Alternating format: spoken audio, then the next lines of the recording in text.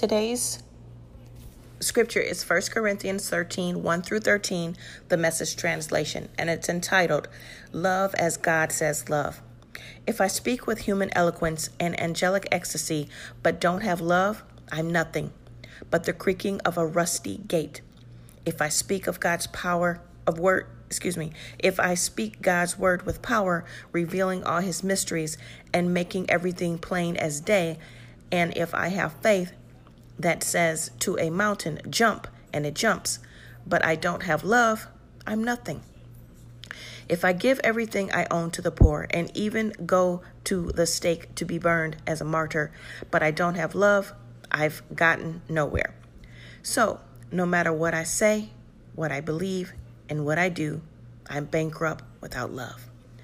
Love never gives up. Love cares more for others than for self. Love doesn't want what it doesn't have. Love doesn't strut, doesn't have a swelled head, doesn't face or force itself on others. It's always me first. Doesn't fly off the handle. Doesn't keep score of the sins of others. Doesn't revel when others gravel. Takes pleasure in the flowering of truth. Puts up with anything. Trusts God always. Always looks for the best. Never looks back, but keeps going to the end. Love never dies. Inspired speech will be over someday. Praying in tongues will end. Understanding will reach its limit.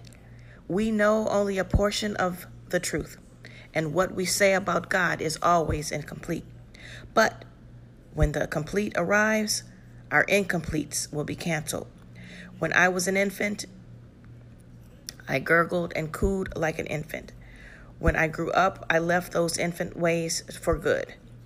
We don't yet see things clearly. We're squinting in a fog, peering through a mist.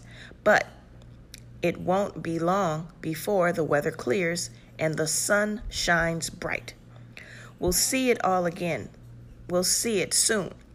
See it as clearly as God sees it, knowing He directed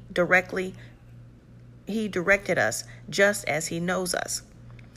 But for now, until that's all completed, we have 3 things to do to lead us toward that consumption.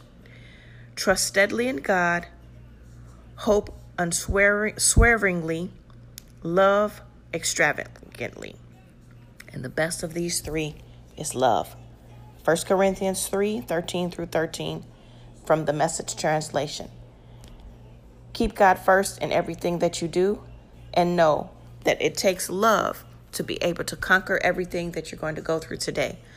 Love God, love yourself, and love others. Till next time. Thanks everyone for listening.